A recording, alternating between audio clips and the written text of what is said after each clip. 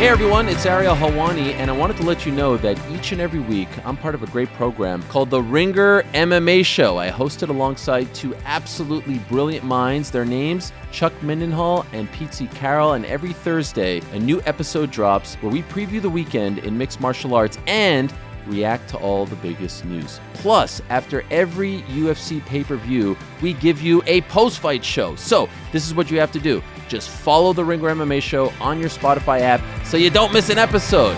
We'll talk to you then. This episode is brought to you by State Farm. From your morning podcast to your fantasy team, we know you personalize your entire day. That's why State Farm helps you personalize your insurance with State Farm Personal Price Plan. It offers coverage options that help protect what you care about most at an affordable price just for you. Like a good neighbor, State Farm is there. Prices may vary by state. Options selected by customer. Availability and eligibility may vary. This episode is brought to you by Lululemon. Guys, if you're ready for a new pair of pants, try one of Lululemon's ABC pants. They're made to make you look and feel good. And there's lots of different styles to choose from. My favorite, because I walk around LA every day, I like the joggers. I'm not jogging, I'm just walking fast. But if you're working out, I would try them out. And if you want something a little sleek, maybe business-like, maybe try the ABC Slim Fit trouser. But I am a joggers guy. Once COVID happened, I was just like, I want to wear jogging pants and joggers and all kinds of soft pants as much as I possibly can, especially when I'm working out. Ultra comfortable and versatile. ABC pants are really in a league of their own. Buy a pair right now at lululemon.com.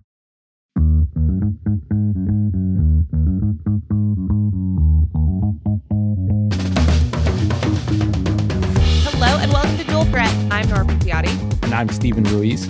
And week 9 is in the books. We are officially more than halfway through the 2023 NFL season. Steven, does that excite you? Does it feel finite? Does it feel meaningful? Did midway through the afternoon slate of games, did something click in your mind of just like, we've made it. We're at a milestone. I'm just like so just in this that I almost forgot my name at the beginning when we did like the little intro. Like that's how deep I'm into this season. Like I'm happy we're halfway there. It feels like we're already like 75% of the way there. But today was like a good midway point. Like the schedule just set up perfectly for us to hone in on these 4 games that mattered, and the rest of the games we could just safely ignore. Yeah, so we're going to do the show slightly differently this week because it just felt like the slate of games warranted it.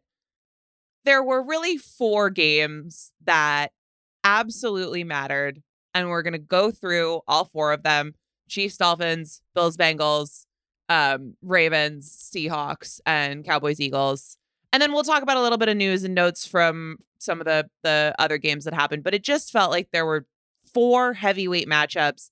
And then like Brett Rippon was playing and there were a lot of backup quarterbacks and just a lot of things that we didn't really need to structure an entire podcast around. So excited to dive into these juicy matchups. And we're going to start with the headline. And that's the 2 AFC games, Chiefs, Dolphins, and Bills, Bengals. I think we should start with the early game, which was the Chiefs hanging on to beat the Dolphins 21-14 over in Germany this early morning. What was your takeaway getting up early? We're both on the East Coast, so it wasn't really that early. But getting up and watching this fight in Frankfurt. I thought it was the Chiefs defense. This was its first real test, I would say. It was its first real test, especially with like Chris Jones in the lineup. Obviously, they played Detroit, which has, I think the results haven't been as good, but Detroit has obviously been a good team in week 1. But this was the first time we saw them get to go up against this high-powered Dolphins offense with this fully formed version of the Chiefs defense. And they dominated. There were a couple of drives where the Dolphins got a little bit going with the outside run game. There was the one touchdown to Cedric Wilson where he kind of just mossed McDuffie. But outside of that, like it was just a dominating effort. Like in every level of the defense, the defensive line did their job. They got pressure on Tua. The linebackers missing Nick Bolton with Drew Tranquill in there. They played fast and physical in the run game. The secondary did its job. The cornerbacks stayed tight to those receivers. The safeties, they made plays in both the run and the pass game. Just a dominating performance on all 3 levels. And that's my main takeaway. After the game, Peter King asked Patrick Mahomes, is this the best defense he's played with in the NFL? He said, I think it's the best defense in the NFL right now. I don't necessarily agree with it, but I could hear the argument. I think it's either top 2, top 3 type of defense. And the first part of that question, right? Like Mahomes took it in a different direction, maybe because he didn't want to insult anybody that he played with in the past. The first part of that question, I think the answer is pretty unequivocally yes. There hasn't in the Mahomes era been a defense that has been so consistent at all 3 levels, like you just described. They have had, a feisty pass rush at times, but it's just so balanced. And the thing, McDuffie, part of one of the plays of the game, right? The strip, fumble, return, touchdown, crazy lateral scoop and score, which we'll talk about, because I do think that for Miami, this game is going to be defined by 2 plays. But broadly, this becoming a defensive battle and what that says about where Kansas City is, the thing that strikes me is that McDuffie is kind of an emblem of what's amazing about what's working for them right now, because I still, and we'll get to it, they're not concerns. We need different words because it's the Chiefs, but I think that there are real things going on that make this offense more vulnerable than past iterations.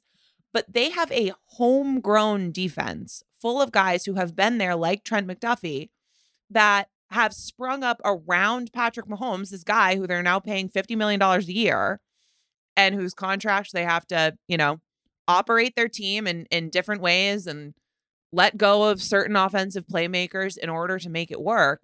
But they have drafted and developed this really, really good young defense where last year during the postseason, such a storyline was, can they get by with this young of a secondary? And they managed to do it. And, that was not without its growing pains. And it's still probably, those things can come up again because a lot of these guys are young. But we are seeing homegrown talent really carry them defensively, which is not just excellent because of the results that they have on the field and because they're able to hold an offense like Miami in check this way, but just from a team building perspective, it's so critical as they continue to try to, build a dynasty around Mahomes, that these are guys that the front office identified, brought in, and are going to be part of the team. So it's going to be interesting to see if the Patrick Mahomes Chiefs can win a Super Bowl as a defensive kind of minded team. It's a crazy idea. And I still don't fully believe that they would do that without there being 1 or 2 or more results where it's just like, oh yeah, Mahomes did some Mahomes stuff and they put up 40. But this offense, and that's a distinct thing from, Mahomes is playing great. Mahomes is fine. This offense is not really built to win like that. And so it's just interesting to see them win in this different way. Yeah. For Miami, they were really impressive defensively too. And, they have Jalen Ramsey back in the fold. They also had Xavier Howard, who was out last week when Ramsey returned. What did you think about Miami's defense? Yeah, that was my other takeaway was like, you can use this game to bury the Dolphins and like come up with these narratives about them not beating good teams ever.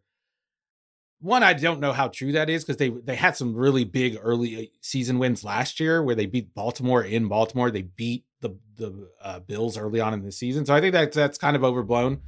But my takeaway was the defense. This is the second week we've seen them with Jalen Ramsey since he's come back. And it's a second straight week where they've been super impressive. And this time it was against Patrick Mahomes.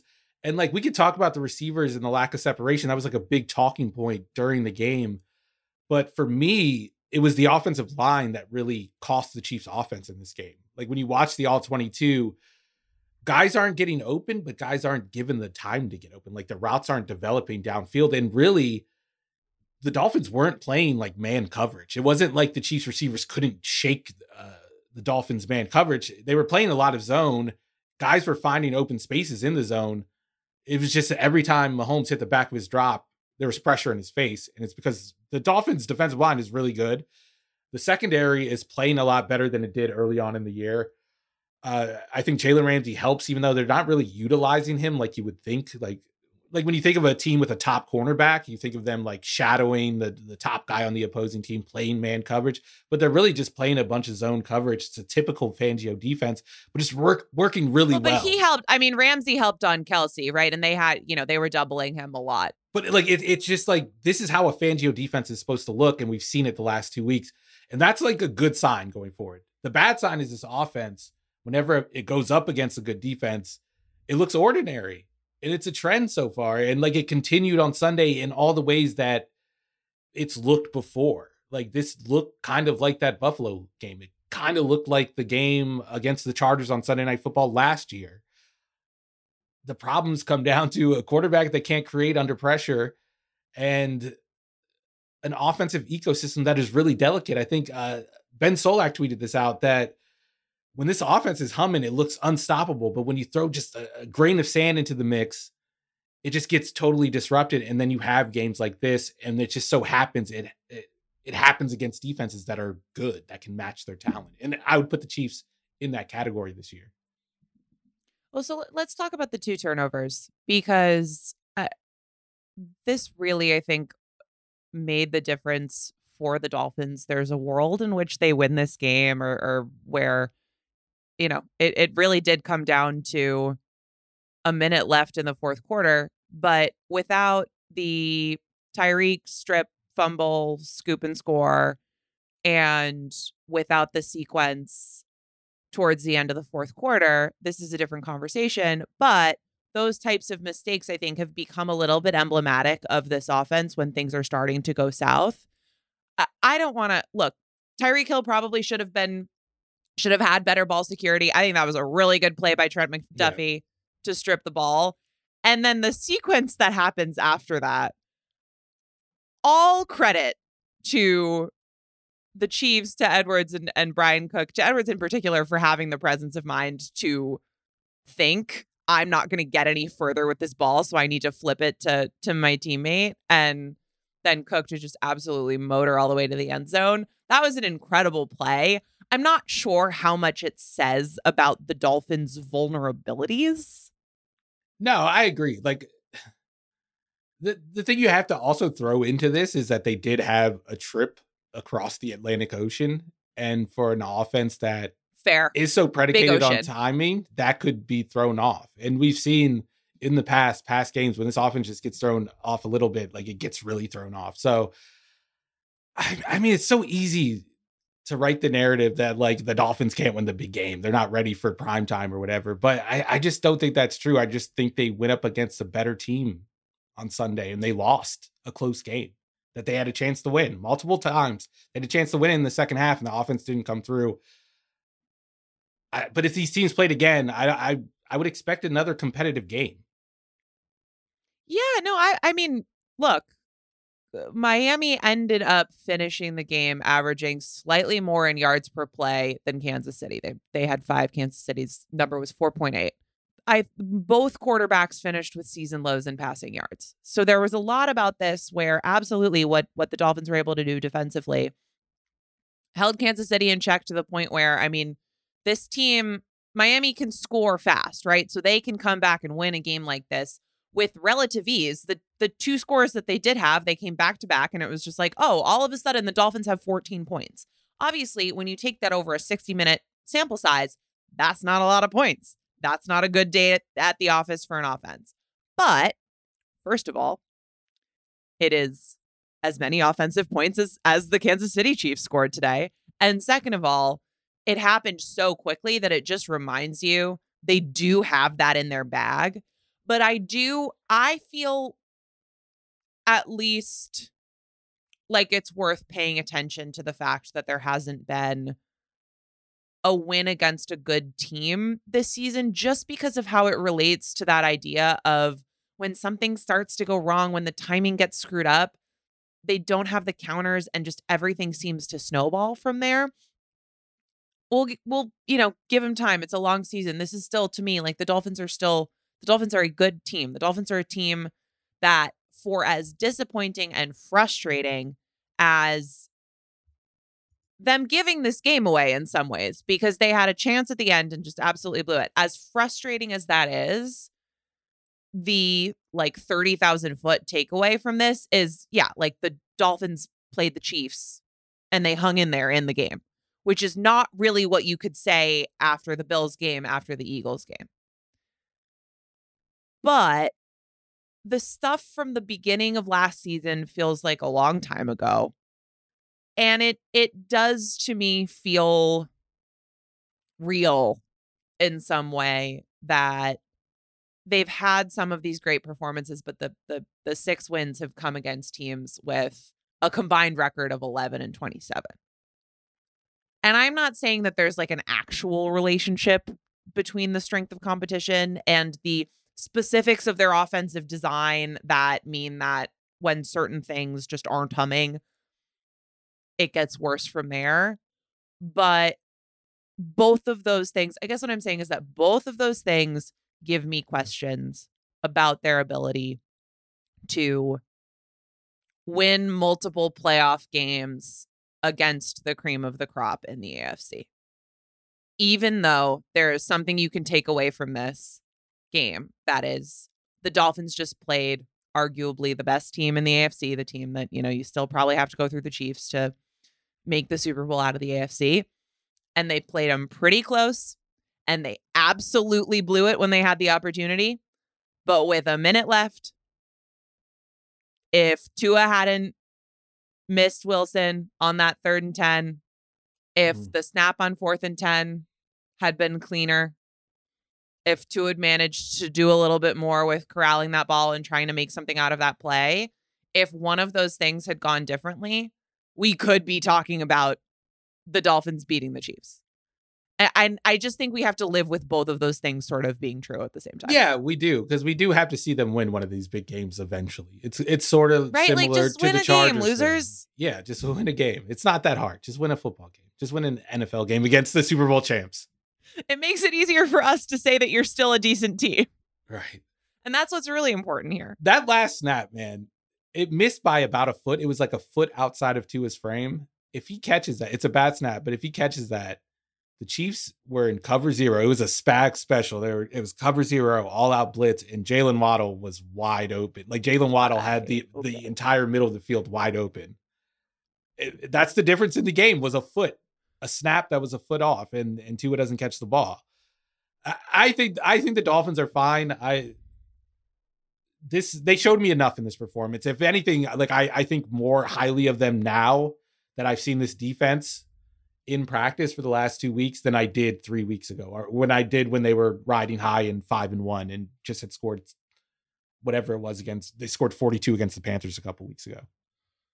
Yeah, I don't feel any different. I agree with that. I do want to say this. 2 years ago, after I think the Chiefs played the Bills on a Sunday night game and just got blown out by the Bills in Kansas City, I wrote an article the following Monday just ripping GM Brett Veach for this roster he had built. And the take was that he had made too many mistakes for Patrick Mahomes and Andy Reid to kind of make up for. I'm wrong. I was wrong. I'm an idiot in hindsight. I'm totally wrong. Brett Veach is a good GM. I'm bad at my job. I just want mea culpa. That's like, sorry, okay. Brett Veach. Thanks for letting us know, Steven. I love that moment of accountability. Yeah, no, that. You know what? More power to you. Look, there's so much randomness in drafting, but I do think that things have gone well, personnel wise. The thing that is still irking me a little bit, and what you said about the offensive line is really interesting, but I do still think that this receiver group is not what you would want it to be. And the thing is, I think the kind of talking point that has been easy to hone in on up to this point has been, well, they have Kelce, but what can the rest of these guys do to complement Travis Kelce? It might be time to talk about the fact that Travis Kelce may not be entirely healthy, also got a whole host of double teams, but is also 34 years old is not quite the athlete that he once was, and is a great player with great chemistry for Mahomes, who I absolutely believe is going to be there for them in the playoffs and will make plays and has that in him. And we've seen it this season. He's had some great games. But I don't know that we are getting a like vintage Travis Kelce season. And when that's supposed to be the thing that we fall back on as like, okay, this guy who plays an offensive position that can be really important and has a lot going for it in terms of being able to do all sorts of different things on the field, but statistically usually isn't able to produce at quite the rate of like an outside receiver. There are just still some things that are more productive if you are a wide receiver who always lines up out wide. Plus he's a little bit older. Plus it just hasn't quite been there. There's definitely some health stuff. And then the other compliments on the offensive side of the ball are not taking as much defensive attention away from him. The framework of, well, it'll be okay because as long as they have Kelce, they can get by with these guys. It's not just that these guys are not totally inspiring. The framework of that, I am like a little about. I think that's fair, but I just don't think it's a problem for 95% of their games. I think that's going to be a problem when they go up against the Ravens defense and when they go up against Big Lou, a guy they've had problems against before in the past. No, absolutely Captain not. Lou? Absolutely not. Big Lou. I think it's sticking. But I think they're going to be fine. And I say that because, well, here's one thing. Here's how I know it's the offensive line. And the coaching staff thinks it's the offensive line that's the problem and not the receiving core. When it was third down, they kept guys into chip help, the tackles. And if you weren't worried about your offensive line, you wouldn't do that. And if you were worried about making sure you got people open downfield, you wouldn't keep them in the block. You wouldn't just have 3 receivers run downfield. My other thing is like, I trust Andy to get guys open against zone coverage. I would be more concerned if they were seeing a lot of man coverage, but we saw Patrick Mahomes' response to that early in the season. He was just scrambling. Like if you play man, you turn your back to the pocket, he's going to scramble for a first down. If you have like an extra set of eyes on him to prevent him from getting outside of the pocket, then you can't double Kelce anymore. And if Kelce has a one-on-one versus man, he's probably going to get a first down. So I think they have like these deterrents in place that kind of protect them from having personnel deficiencies at the receiver position. I still think it shows up situationally, like when it's third down late in the fourth quarter and they take away Kelce and now Mahomes is throwing to Sky Moore and he's dropping the pass or not running the right route, then it becomes a problem. But I don't think it's like a macro level problem. I think it becomes a problem in specific situations and specific matchups. Yeah, I think that's right. It's the bar for them is just so high. Yeah. All right. How about Bills Bengals? Cincinnati proving the Bengals are back crowd right, I think, in a 24-18 win against Buffalo. Joe Burrow is 31 of 44 for 348 and 2 touchdowns. Great T. Higgins game, 110 yards for T. What did you learn from this? I was ready to come on here and just like rip Sean McDermott and this defense and just read their eulogy and just be like, it's over. This defense, enough. I've seen enough. But they kind of rebounded in the second half, and we saw them stop the run game, and we saw them put so much on Joe Burrow's plate. The problem was Joe Burrow was basically perfect today. He had a couple of misses. He had a couple of passes batted down at the line. He got caught with he got fooled by a couple of blitzes. But outside of that, he was basically perfect. I still have the issue with this defense that it kind of allows quarterbacks to be perfect. It challenges them to be perfect. And there are a handful of guys in the NFL, the guys you have to beat to get to a Super Bowl, that are capable of doing that. But they figured some stuff out. And I think the problem was more so on the offense in this game. That's the reason they lost it. I think we can definitely say the Bengals are back. Like this looked just like the playoff game, at least for the first half. Yeah. My question is, are the Bengals better? And I don't think this game gave us any answer. We knew this passing game could tear up this Bills defense. The question is the run game still, and they averaged like 2 yards per carry. Joe Right. Mixon put the game away in crunch time with that last run, but they averaged 2 yards per carry. He had 37 yards total. My only concern if I'm a Bengals fan is like, are we going to be the same thing we were last year where it's just like, Joe, everything's on your plate? It's just tough to get through January like that.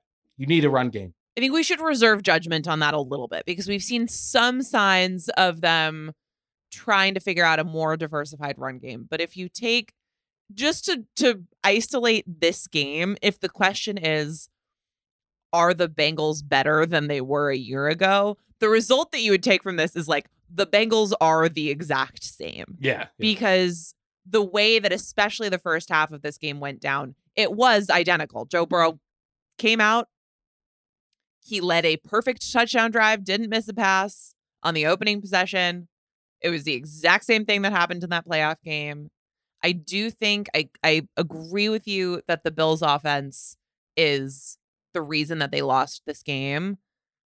But I also think that happening, and they did make defensive adjustments eventually, but there was so much of this offseason where the concept that they were trying to enact was Sean McDermott taking more responsibility and a heavier hand in the defense.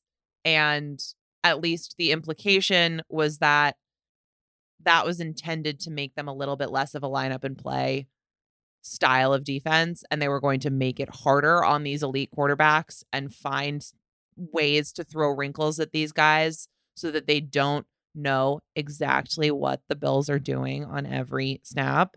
And I don't know that, like, I am just not really willing to assign the partial credit of a halftime adjustment when everything that they did in the offseason in terms of how they approached defensive football was supposed to make that different, was supposed to make that opening drive where Burrow comes out and is just surgical not happen. And they are so injured. Right. But I do think for posterity, they failed that test. That's what makes it so tough is like everyone's hurt. Matt Milano gets hurt. Terrell Bernard gets hurt, who's like calling the plays for the defense now. He gets hurt in this game. Trey White is hurt. Obviously, they trade for Rasul Douglas, but he's not in there yet.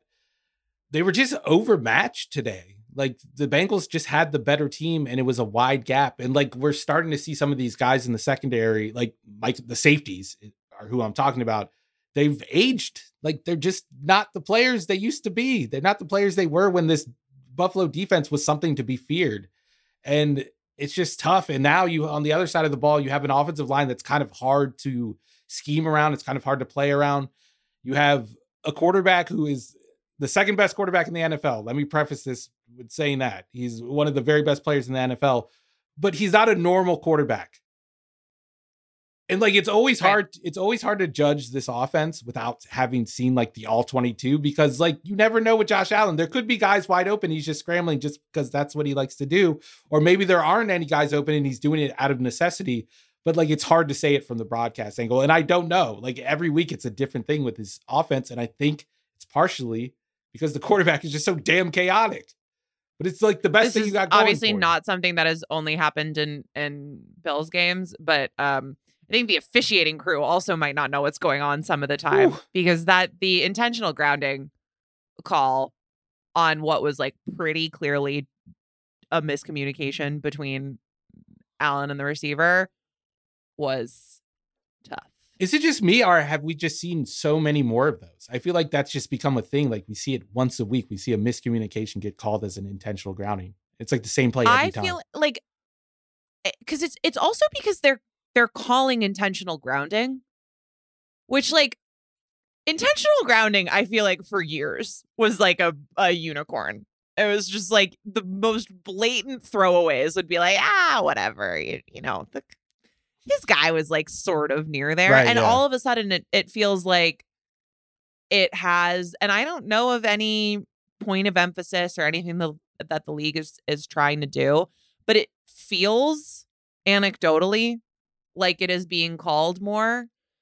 And maybe it's just the prevalence of option routes and those styles of plays being all over the league where it's more likely to happen and the officials aren't used to dealing with it, but it does feel like it's come up a lot. Yeah. And like outside of that call, it was just a rough day for officials in general. And I don't know about you, but I feel like I don't recognize these officials anymore as much as I used to. Like they Who are these randos? They snuck in a new batch of them, and like they're not any good. I don't know any of these guys. I can't even complain about them specifically because I don't know any of them. I haven't seen Jerome Boger call a game all game. What happened to Jerome Boger? I think he's somewhere. I love the idea of doing like a Let's Remember Some Guys, but with like Bill Vinovich. Yeah. That's what I was thinking. I don't know any of the refs. I don't know any of the punters anymore. They're not like, who are the punters now? Is Shane Leckler still the best punter in the NFL? I have no idea. So I Googled Jerome Boger. I guess he's not here. Yeah, no, he's out. He's not. Do you remember this happening? See, they just snuck in a new batch of refs without telling us. Wow. There's a guy named Adrian Hill. New refs. We got to get a ref. Like we need a yearbook. We need a directory with fun facts. Somebody's got to get on this. We got to get to know the new refs. This is what's going on. We have to know who we're getting mad at every week. Like who was the ref that called the intentional grounding? Who was the ref in the Cowboys-Eagles game? We don't know. We should know. Show yourselves. I hold myself accountable. The refs need to hold themselves accountable. Do you realize that we are a little bit making the argument for the refs should be on TV more? That's a good point. It's probably a good thing. It's an unfortunate thing that happened. Let's see. Bills, Bengals. Oh, I know what I needed to talk to you about. Joe Burrow doesn't need to go to bed at 8 p.m. Right. I was having the same thought. Was he sleepy during the game? Right. But also, here's the thing. Here's the thing that I want to understand is that, like, there needed to be some follow-up questions on this because the broadcast spent a fair amount of time talking about Joe Burrow's bedtime. There is going to bed at 8 p.m. where you turn the lights out and close your eyes and, like, immediately try to go to sleep, and you're hoping that you, like, drift off at 8 p.m. There is also a version of that where, like, Joe Burrow gets in bed and watches TV on his iPad for like 3 hours and then he goes to bed. That to me, like, sounds like absolute heaven. And if that's how he wants to live his life, like, absolutely more power to him. But then I go to bed at 8 every day. Yeah, exactly. Like we all go to bed at 8 p.m., Joe. I need like some follow-ups on the bedtime routine because what time does he get up? He's right. He works very hard physically. He has a lot for his body to recover from. I love sleep. I love going to bed. It's the best. 8 p.m. is really early. Like, Tom Brady didn't go to bed at 8 p.m. So let's say he's getting the 8 hours, the typical 8 hours. Is he waking up at 4 a.m.? And my question is why? Like, what is the benefit? Chris Collins was like gushing over it and be like, oh yeah, he's so dedicated to his craft. Like, what is the benefit? Right. I mean, he could be, he's grinding tape at 4 a.m. Right. Yeah. I don't think he's getting up at 4 a.m. I think the implication is that he's sleeping more than 8 hours a night. Okay, good. Which he probably needs to. I'm sure somebody in Joe Burrow's position needs like 9, 10. But even then, if he slept from 8 to 6, I guess that's not crazy. But if that were me, I would just sleep from 9 to 7. It's just somehow more normal. Like 8 p.m. is just so early. Yeah. I mean, he's basically doing Zach Taylor's job for him. So he's got to get extra sleep. Wow. Meanwhile, really Zach Taylor's getting 4 hours of sleep and he's fine. He's like, whatever. Maybe that's the problem. Yeah, he's going to sleep at 3 a.m. I mean, also, yeah, coaches famously like keep horrible hours. You know what I think is happening? I think Joe Burrow is just telling everyone that he goes to bed at 8 p.m. so that people won't bother him. Where it's just like, hey, Joe, like, I wanted to go over some stuff from the game plan with you. Like, oh, sorry, missed ya. I'm getting some shut-eye. Turns off notifications in Slack, all that. Yeah, he's definitely got the do not disturb. Joe Burrow has notifications muted. Would you like to notify anyway? Classic. Anything else on this game? No, not really. Like, I think my main takeaway outside of like the Bills defense and all that stuff is that even though I said I don't know if the Bengals are better, I just don't think it really matters in this AFC so far. I think they're good enough to beat the Chiefs, even if they're not better than they were a year ago. The only matchup I'm worried about, if this offense doesn't like evolve a little bit, like find a run game, whatever, is the Baltimore matchup. Say it. Yes. It's the Baltimore matchup, because we've seen this team take advantage of them being one-dimensional. We saw that last year. And the Ravens defense is even better. It's more healthy. Mike Macdonald in his second year has taken it to another level. Like, that's the one team that I would be worried about with this Bengals offense. But anybody else in the AFC, like, they're fine. They have enough to win. They've proven that over the last couple of years. The Thursday night football gods have not exactly been giving lately. Thursday, November 16th. I am excited. It is circled on the calendar. We will be there. It will be exciting. I want to talk about the Ravens. So let's take a break and then we'll come back. We're going to do winners and losers on Ravens, Seahawks, and Cowboys, Eagles. But why don't we start with Baltimore after this break? Score early this NFL season with FanDuel, America's #1 sportsbook. Right now, new customers get $150 in bonus bets when your first $5 moneyline bet wins. So you can sign up in time for Monday night's game between the Chargers and the Jets. In that game, I like the Chargers moneyline. It's always risky betting on a Chargers game, but going up against Zach Wilson, I feel comfortable. So if you've been thinking about joining FanDuel, there's no better time to get in on the action. The app is so easy to use, and there are so many different ways to bet. You can do a live same-game parlay. You can find bets in the new Explore tab. You can dive into the Parlay Hub, the best way to find popular parlays, and you can do more. So visit FanDuel.com/RingerNFL and kick off the NFL season. FanDuel, official partner of the NFL. Must be 21 plus and present in select states. $5 pregame moneyline wager required. First online real money wager only. $10 first deposit required. Bonus issued as non-withdrawable bonus bets that expire 7 days after receipt. See terms at sportsbook.fanduel.com. All right, we are back, and it is time for Winners and Losers, brought to you by Uber Eats. Get almost anything delivered with Uber Eats. Cornerback? No. Baby back ribs? Yes. Fake punts? No. Fresh produce? Yes. Uber Eats is an easy win, so let's talk about the other winners and losers this week. As promised, starting with the Baltimore Ravens, who a week after a dominant win against the Detroit Lions, a contending team, they turn around and they beat the Seattle Seahawks 37-3. Where do you want to start with this? Mike Macdonald in the defense, like where we left off the last conversation. For a second straight week, an NFC team gets Baltimore's dose of reality.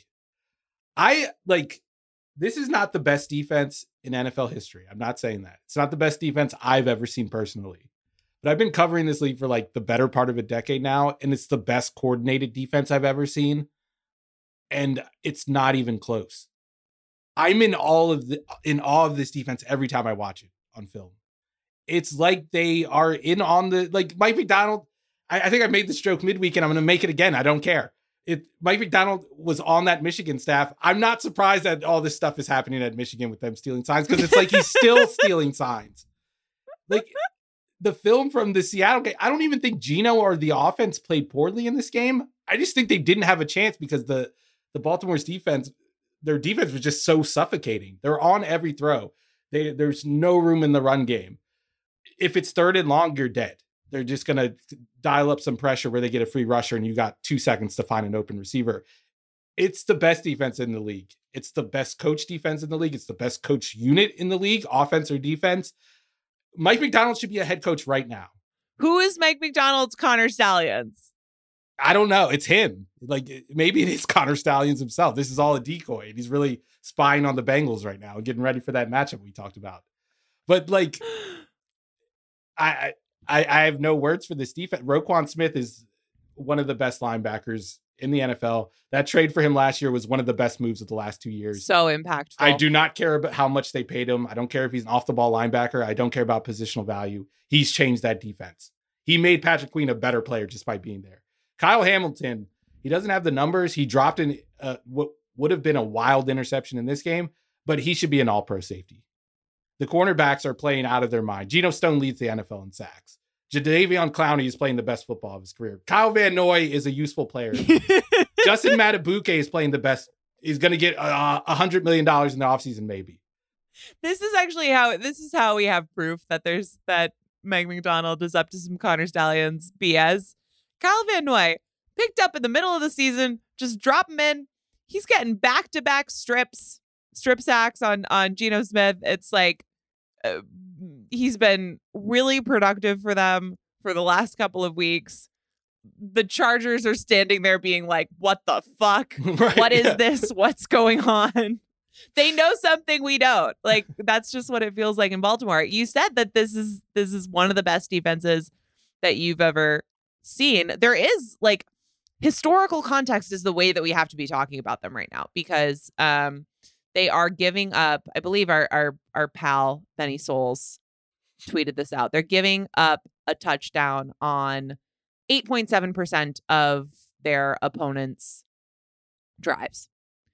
And you can go back to 2000 in True Media data, and there's only one defense that has been better than that at limiting opponent touchdowns on a percentage of drives basis, and that's the 2000 Ravens.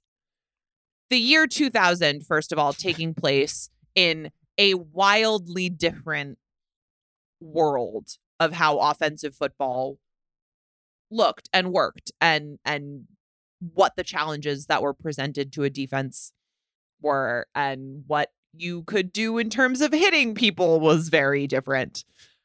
So there is certainly there's a historical case to be made that this is one of the best units we've ever seen. Now, obviously, like, we're 9 weeks into the year and we shall see. But I think they're the best defense in football. They're certainly playing that way right now. I don't really think there's much of a case to be made for anyone else. I mean, the Ravens entered this game already the top team in DVOA, and then they win 37-3. So we were talking about this a little bit before we started recording. There is this Ravens thing where it's always been something with them, and it has always been something with them at times this season too, right? Like, weird drops and losing games that they should have won. Some of that I still tune into their games and go, I wonder what could possibly go wrong. On a statistical basis, encompassing the breadth of their output this season, and certainly from what it's looked like the last couple of weeks, and let's bear in mind that this is a team that underwent a lot of change over the offseason, and it would be fair to expect that would take a little bit of time to gel. In both of those ways, the picture that you get is this team should be a favorite to win the Super Bowl. Maybe the favorite. I think they're the best team in the AFC. I think they're the best team in the NFL. The Chiefs are still my Super Bowl pick because they have Patrick Mahomes and they have Andy Reid, and that's my default Super Bowl pick for the next decade. But all of the evidence suggests that this is the best team in the NFL. 115-point differential. No other team is over 80. The Bills are in second place at 80. That's a 35-point gap between them and the second place team. They should be undefeated right now. This is very funny for the 5-3 Bills, who are like in danger of losing their hold on the AFC East to the Jets if a few more things break the wrong way. I just wrote their eulogy. 80 point. Right, yeah. Such a weird team. That's what happens when you have Josh Allen as your quarterback. I'm going to keep repeating that. But I think there's a very good argument for this team being the best team. It's the defense I trust the most going up against any team, like from the coaches' game planning, from the players showing up and executing the game plan, from the star talent they have to match like the star talent they're going to see in the postseason on the other side of the ball. It's the team I trust the most. The problem is still, like you said, that feeling, that unshakable feeling in the back of your mind that something's going to go wrong. I don't feel that for the defense now. I think I've seen them overcome enough over the last 2 years since Mike McDonald has taken over as DC. I still have that feeling for the offense because it's still so Lamar centric. And this was another game. Well, this was a game where he got a lot more help in the ground game. They did do some option stuff, which helped those running backs run for nearly 300 yards. Keaton Mitchell It doesn't matter. Never had a back carry there. for the Ravens in his life, ripping off 9 for 138, a 40-yard touchdown and a 60-yard run. Like, yeah, like the only reason Hello? they didn't get to 300 yards is because they kneeled the ball at the end of the game. It put them at 298. But even Cowards. that's not my takeaway, which is crazy to say about a team that just ran for 300 yards. It was just the control that Lamar Jackson had throughout the game. The numbers don't jump off the page, but it was just a professional quarterbacking display. To me, it was like the game we saw him play against Cincinnati in September, where he wasn't throwing downfield. There weren't like highlight reel plays, but he was just always in control, and he kept that offense ahead of the chains and kept them in good down and distances against the blitz. This had been a problem for Lamar in the past, the blitz. Yep. And I don't know if it was his problem. I think it was more so on the offense and how it was set up and the skill players they had, especially at receiver. But against the blitz today, 7 for 7, 9.7 yards per play, 0.43 EPA per attempt on 2.1 seconds per throw. Like, this is the quarterback that supposedly he couldn't be. This is why they couldn't put him in a real offense, because he couldn't operate a passing game like this. He's just shattering all of these narratives. And the running game is still what it was under Roman. Like, Lamar's amazing. If not better, if not more. Like, that is happening because of the space that exists within this offense. I feel compelled to say it. I feel like we feel compelled to say it every week. This quarterback was just like randomly available this offseason. Actually, one of the wildest sliding doors moments I think of, like, either of our NFL consuming lifetimes. Yes. Is this dude just being like, you could go out and try to make him an offer, and who knows what would have happened. Who knows? The Ravens could have matched whatever, blah, blah, blah, blah, blah. If teams were so sure that they would have just matched any offer, by the way, then you should have made one and forced them to pay more and more and more. And no one did it. And Arthur Smith didn't do it. And Bill Belichick didn't do it. And all of these teams, the Commanders didn't do it. Like, it is just unbelievable that 20 plus teams like have sort of no excuse for just at least taking a peek. And no one did it. And now this is happening. And he might just win MVP and win the Super Bowl. Like, that is so within the realm of possibility. And that would be pretty cool. It would be pretty satisfying, I think. So, we'll see what happens. And I think we've gotten to the point where, like, Lamar's superpower is no longer just the fact that he's such a brilliant runner and player in space. Like, the way he throws the football, we have to start putting him in the same conversation as Patrick Mahomes and Josh Allen and Matthew Stafford and these guys with these arms that just seem capable of doing anything.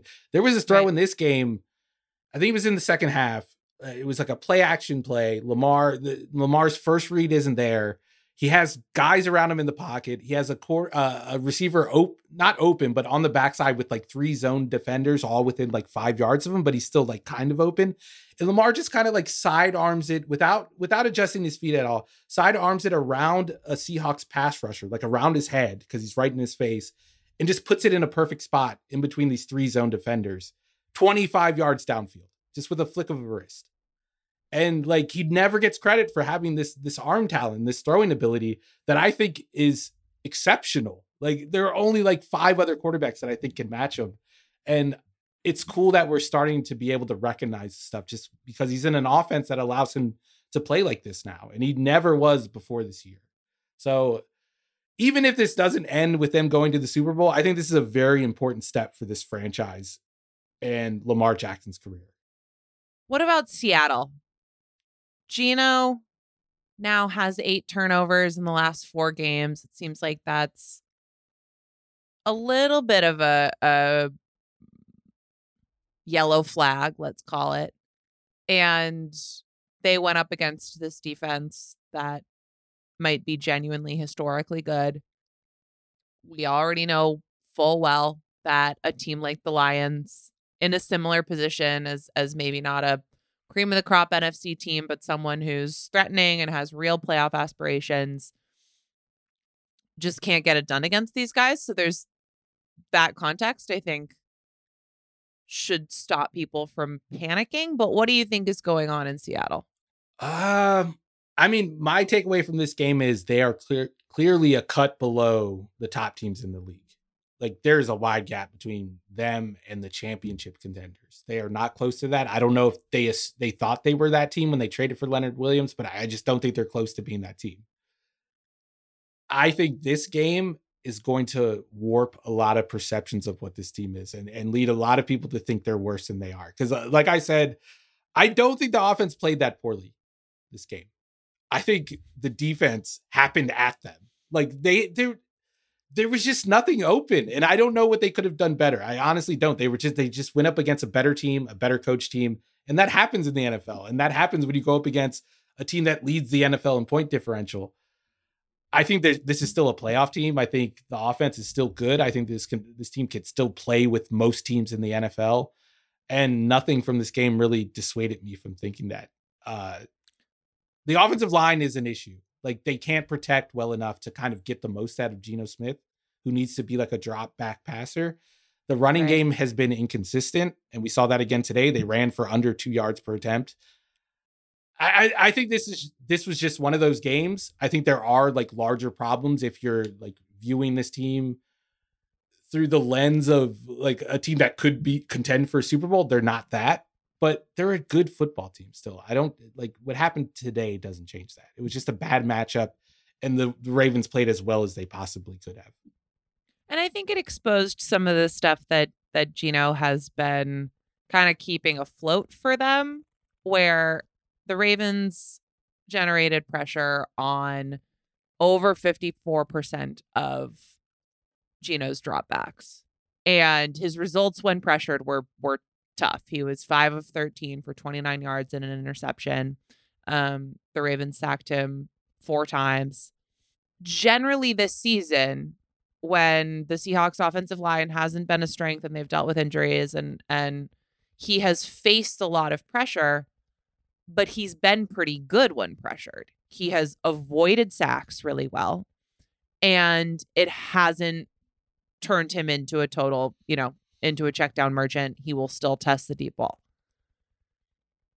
That just wasn't possible in this game. The pressure was too strong. It was there too quickly.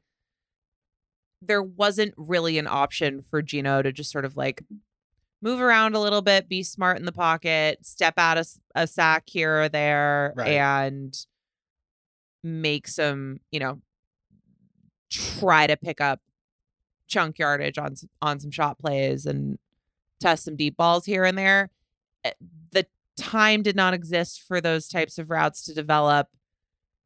If he'd stepped out of one sack, there's another guy on the other side. Like that's been something that I think has masked some of the stuff that's going on the offensive line for them. And there was just facing this defense and something about this game, especially as they were trailing by multiple scores and needed to be passing and it was clear what they were going to be doing. I think it got out of hand, and he didn't have those options to kind of make it look a little bit more okay than it is, which I think he has been doing a lot of.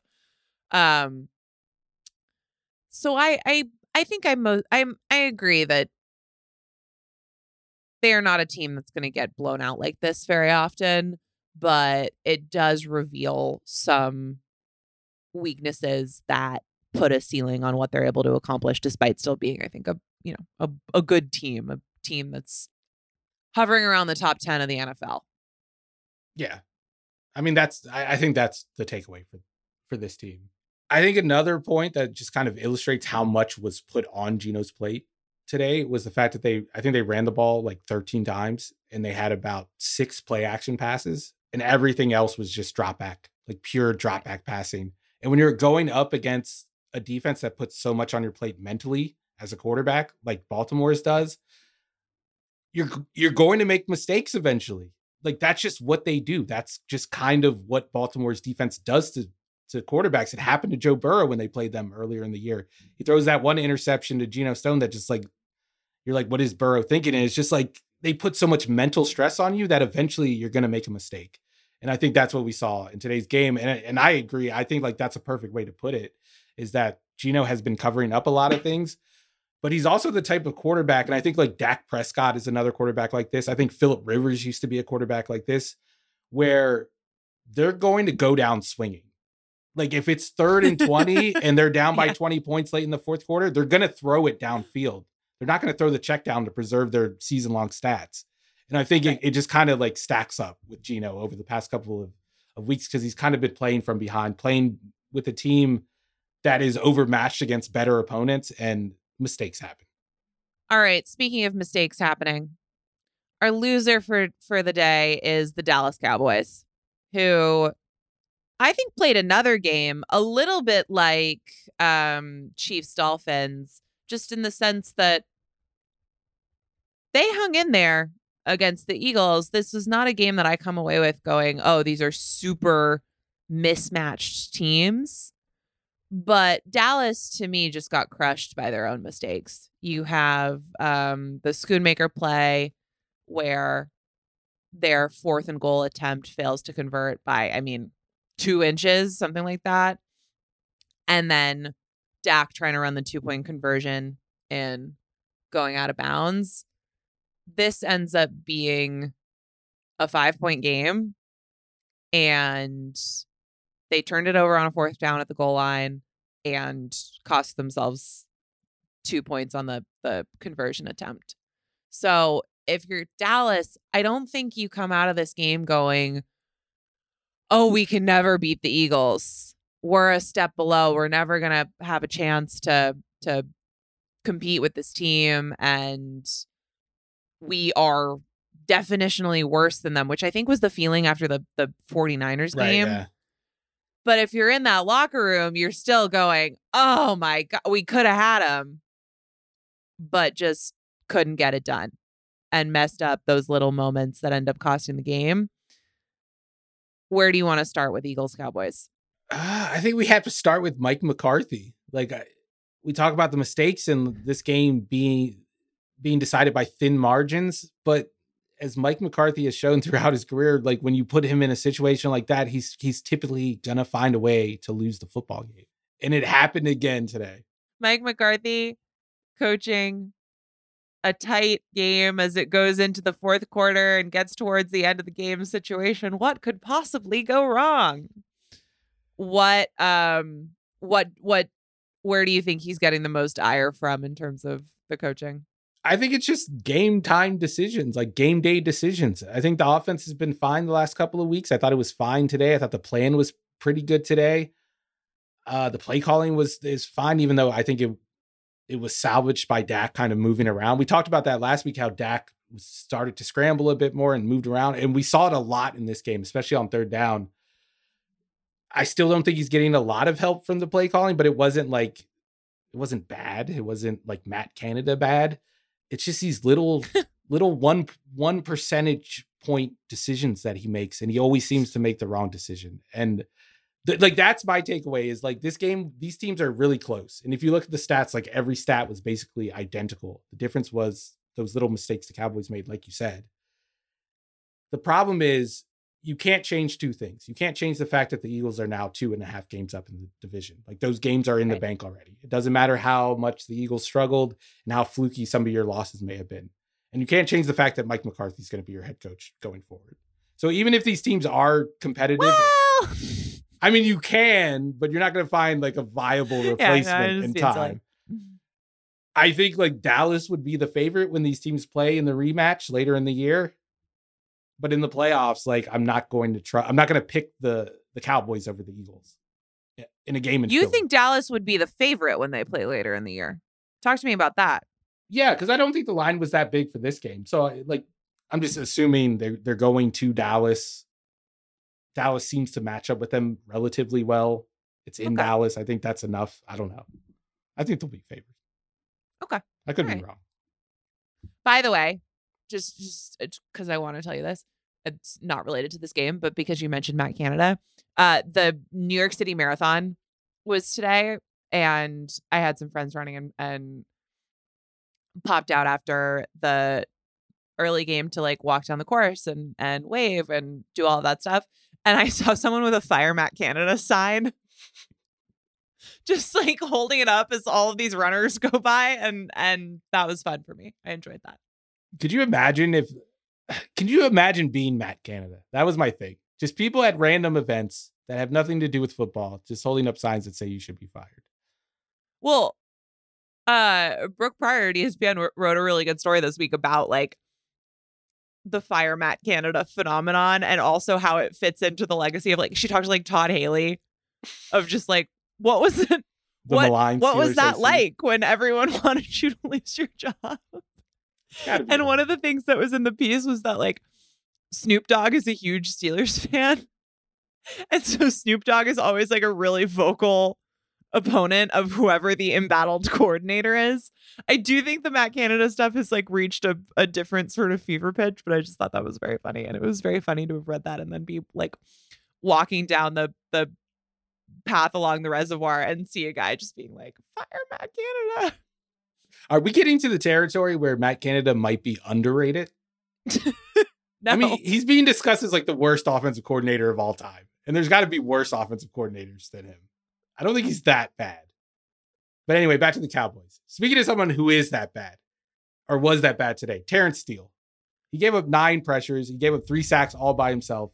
Like, that's why the Cowboys lost. There's going to be talk about this game. There's going to be debates over Dak Prescott about how he didn't play it as well as he had in the first 3 quarters in crunch time. But they just couldn't block the Eagles when the game mattered. And that's sometimes football is simple. And I think that's what decided the game. They couldn't block this Eagles pass rush. Hassan Reddick is fully healthy now. Jalen Carter is still dominant.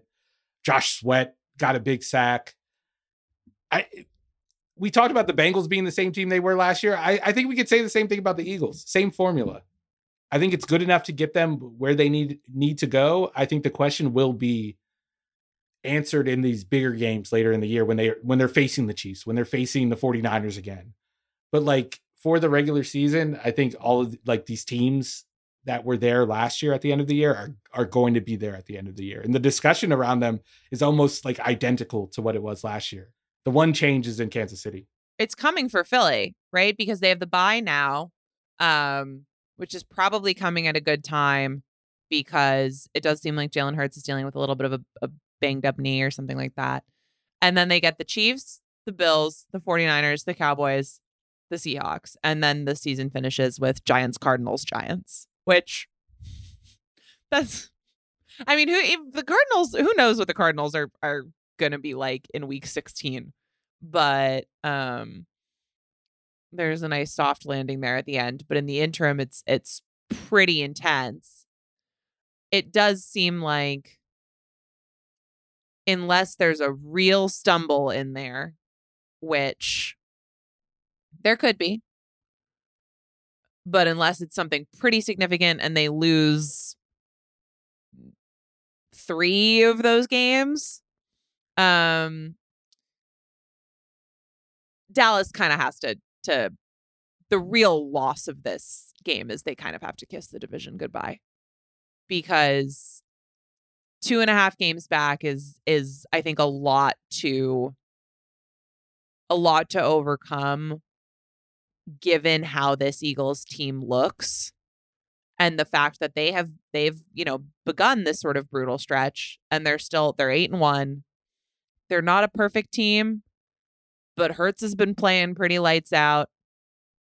Every Eagles drive seems to last like 11 minutes and go 50 plays.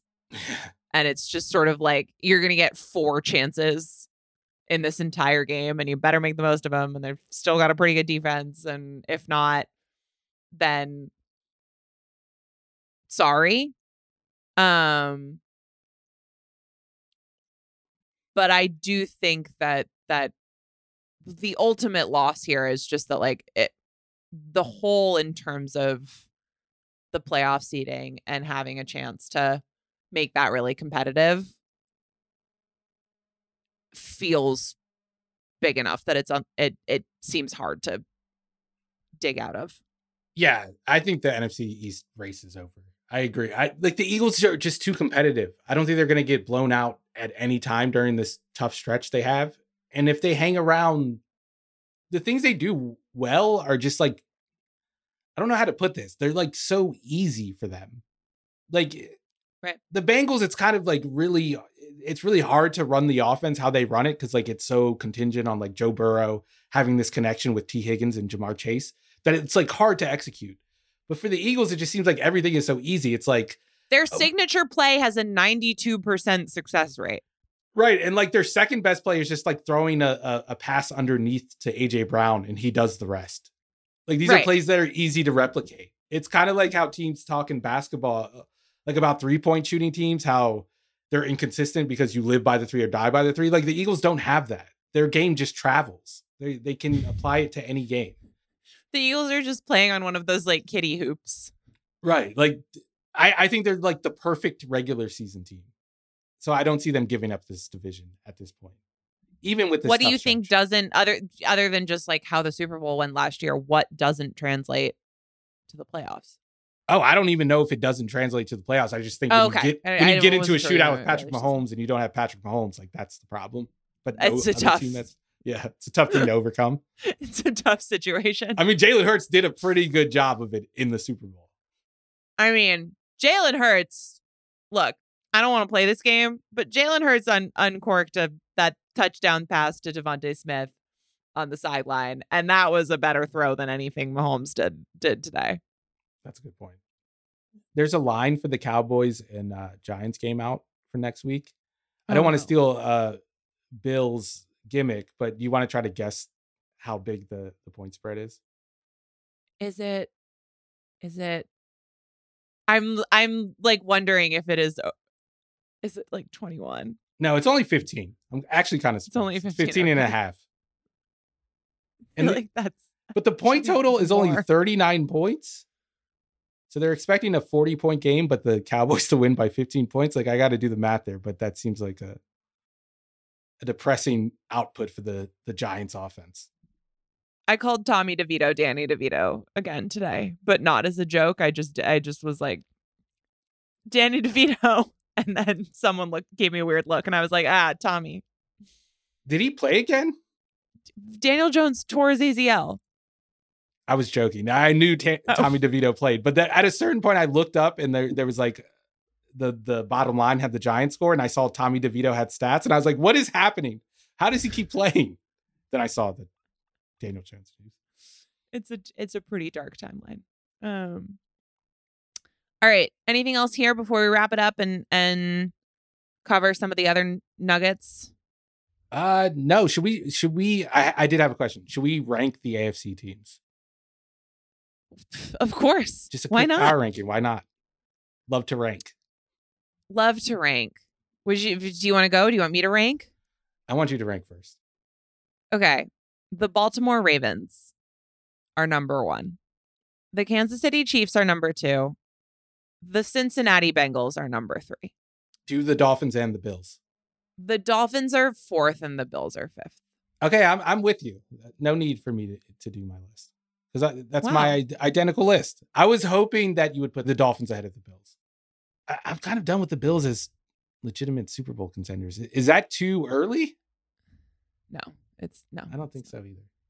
I mean, they're gonna win the division. Like the Jets are not doing this. The Jets are not pulling this off. Aaron Rodgers is not coming back. There won't be a happy ending. That said, they just don't have it. They don't have it offensively. The defense, I don't think is going to have it in the games that matter the most. I do they are just weird enough where I don't want to totally count them out. But I'm with you. I kind of think they're so hurt. I don't want to bring it up again, but the 13 seconds thing, man, that was the end, right? That was the end. We didn't know it at the time, but that was it. It really has had a very long legacy. Someday we'll understand the psychiatric toll and all of that. I know what the toll is. A guy scored a field goal in 13 seconds with the Super Bowl on the line. Or I guess it was, the AFC Championship on the line. Like that's enough. I don't think we need a deep dive into it. Like that messes you up. Yeah, but I want to see the darkness. Okay. Up close and personal. All right, let's take another break. We'll come back. Do a little Josh Dobbs talk because that's what everybody needs an hour into their podcast. Thanks again to our sponsor, Uber Eats. With Uber Eats, you can get groceries, alcohol, and everyday essentials in addition to food from your favorite restaurants. In other words, get almost anything with Uber Eats, official on-demand delivery partner of the NFL. Order now. Alcohol in select markets and 21 plus to order. Product availability may vary by region. See app for details. Okay, we're back. I'm going to call this the best of the rest segment, starting with Josh Dobbs, who I think put a pretty strong argument together this afternoon for practice just being completely overrated as an exercise, as a concept. This man arrived in Minnesota on Wednesday, didn't know like anybody's name, didn't know most of the plays, was just like getting fed instructions and adjustments through his headset, like constantly throughout this game, but ends up executing a comeback win against the Falcons. Vikings win 31-28. I didn't see a ton of this game, to be perfectly honest, live, just because we were watching the other ones. But I am genuinely very excited to go back and understand a little bit more what went on here. But all of the quotes coming out of Minnesota are just like absolute gold, chef's kiss, with Dobbs just being like, I don't know anything about this offense. Right. I know nothing. It's like bordering on Josh Dobbs being like, I've never played football before in my life before today. Like that's where am I? Like, who are you people? How did I get here? He was taking snaps on the sideline, trying to learn the cadence. He was asking receivers what their routes were in the huddle, according to Jordan Addison. It was amazing. I call bullshit on our very treasured sponsor, Uber Eats. They say you can't order a cornerback on Uber Eats. The Vikings ordered a fucking quarterback and won a game. Josh Dobbs is becoming the like dial a backup. It's insane. And they really Kevin O'Connell, he's stolen my heart. I'm convinced that he's a great coach. And it was very easy to do. And this is how he did it. They started spamming RPOs and zone read in the second half with Josh Dobbs. That's all you got to do. See, that's my prescription for every team that needs a quarterback. Get a quarterback who can run zone read and run RPOs and just make your offense out of that. The Vikings did it on the fly in the second half and won a football game against a defense that ranked in the top 10 in an EPA coming into the week. It wasn't like they beat some bum defense. I'm glad really this impressive. happened to the Falcons because I do think that like Arthur Smith needs an attitude adjustment where whenever he's asked about anything, he's like so offended to have his divine football expertise questioned and always goes on these like weird passive aggressive, they're not rants, but he's just like snippy about how nobody could possibly know anything about football other than him. And that nobody understands how hard it is and how long it takes to install a system and to build it the way that you want it to. Josh Dobbs got here on Wednesday, okay, buddy? Like, he doesn't know the cadence. Like, he's just like, who are you? Okay, let's play a football game. And they won. So I think that was probably a healthy lesson. No Justin Jefferson, no Osborne, down to their third receiver, down to their fourth quarterback with no practice reps, and the Falcons lost to this team. Tough. That's a tough. And doesn't even crack like the top 10 of their worst losses in the last like 5 years either. Yeah, but it is like one of the funnier ones. It is, which is saying a lot because they've had some. All right. In less comedy of errors news. CJ Stroud, very good football player. set the single game rookie passing record today with 470 yards in a 39-37 win against Tampa Bay. Also seemed like a very exciting game. The highlight reel for Stroud is just insane. And the Texans are not a competitive enough team. Like, they're just not ready. They have too many holes on the roster to truly compete. But if they have like one good offseason and just plug a few of those holes, all of a sudden this team is going to be downright scary. And I think we've been right to talk about some of the Jaguars moves within the context of like, what are the next few years in that division going to look like? Stroud is really good and is already doing things that just rookie quarterbacks just don't do. I mean, literally, he set an entire record. Having a quarterback back like this is how you get really good really fast in the NFL. And it just seems like the Texans are on their way.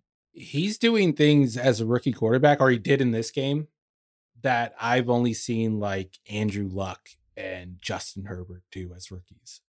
And he's doing things that we didn't see him do in college necessarily, whether it was the fact that he didn't really get the opportunity to do it, like with the creative stuff, because he just didn't have to do it in that offense at Ohio State, or some of the processing, just because it's not possible at that level. Like, you don't ask a college quarterback to process like an NFL quarterback. So it's not just that he's playing well. It's just that he's putting things on tape that we didn't see or that we questioned before the draft. And like, that's how you change an opinion on yourself. That's how you move the needle. He's doing that. And like, I agree with you. I like with your take on the Texans. There's no perfect way to build a contender, but the formula of having a smart offensive coordinator, which they have in Bobby Slowick, who came over from Kyle Shanahan's system, a good young quarterback, a talented young defense, and a smart defensive coach, is usually a formula that works and that leads to a lot of wins. And the Texans have all of those boxes checked in year one of a rebuild. I don't care what happens for the rest of the year, barring like CJ Stroud totally falling off a cliff or getting hurt. This is a good year. This is a win for the Texans. This is a positive step in the right direction for a franchise that has needed one of these steps desperately over the last couple of years. All right. Last thing I think that we should hit. So the Raiders beat the Giants 30-6. Tommy DeVito, Daniel Jones injury. We don't need to talk about some of that stuff anymore. But I think probably people have seen that there was a lot of cigar smoking in the locker room. And somehow I don't think what was being celebrated was shutting down Tommy DeVito. I think the vibe in Las Vegas seems to be jubilant following the firing of Josh McDaniels in a way that feels notable. There's always something when a coach who's been going through it and doesn't seem to have a great relationship with players ends up moving on or getting the axe or whatever.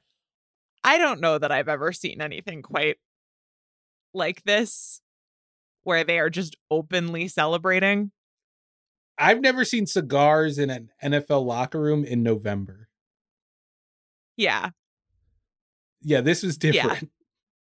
This was different. And let me say something about the Raiders. They're 4-5. They're one game back with the Buffalo Bills. Okay. All right. That's all I got. That's the end. That's my next gen stat.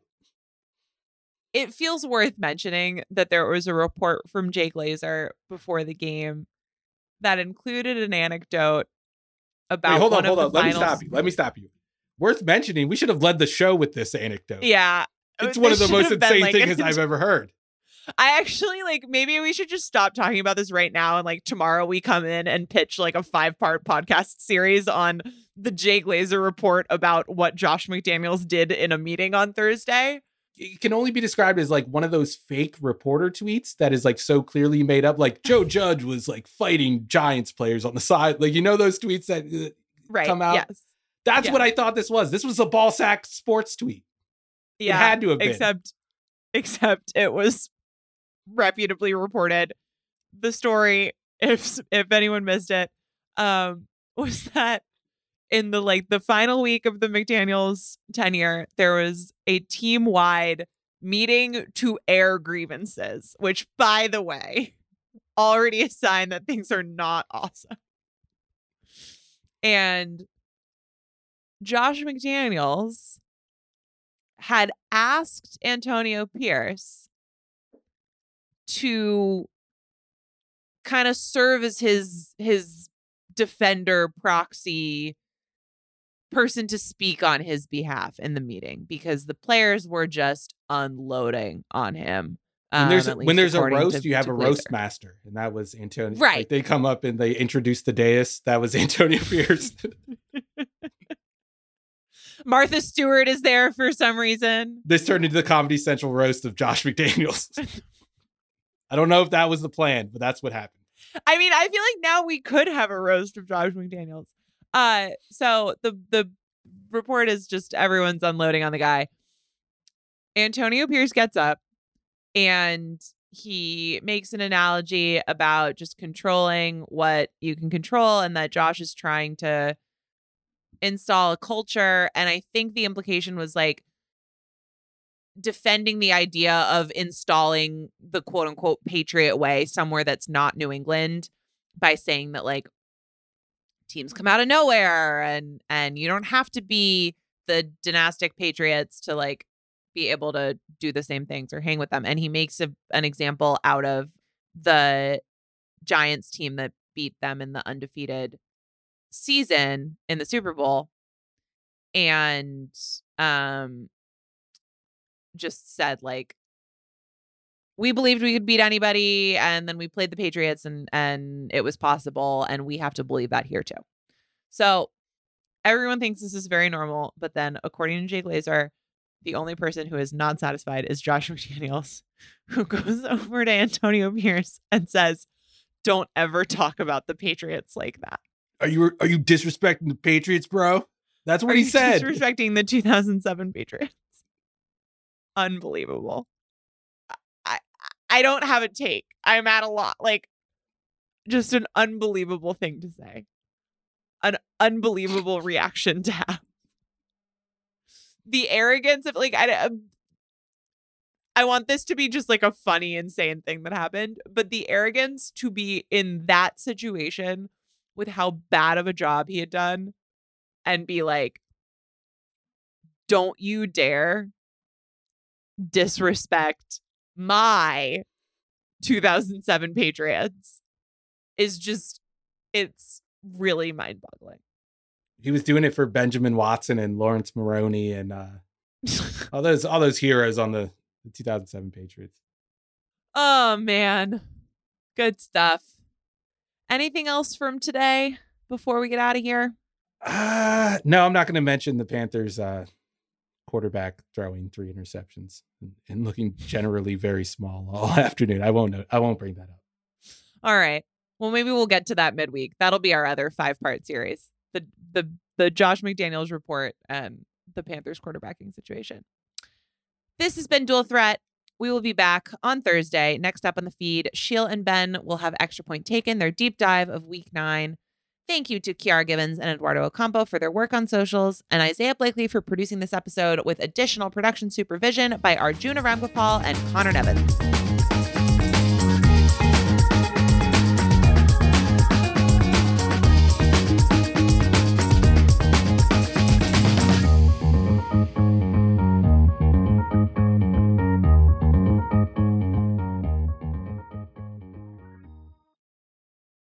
Must be 21 plus and present in select states. FanDuel is offering online sports wagering in Kansas under an agreement with Kansas Star Casino LLC. Gambling problem? Call 1-800-GAMBLER or visit FanDuel/RG in Colorado, Iowa, Michigan, New Jersey, Ohio, Pennsylvania, Illinois, Tennessee, and Virginia.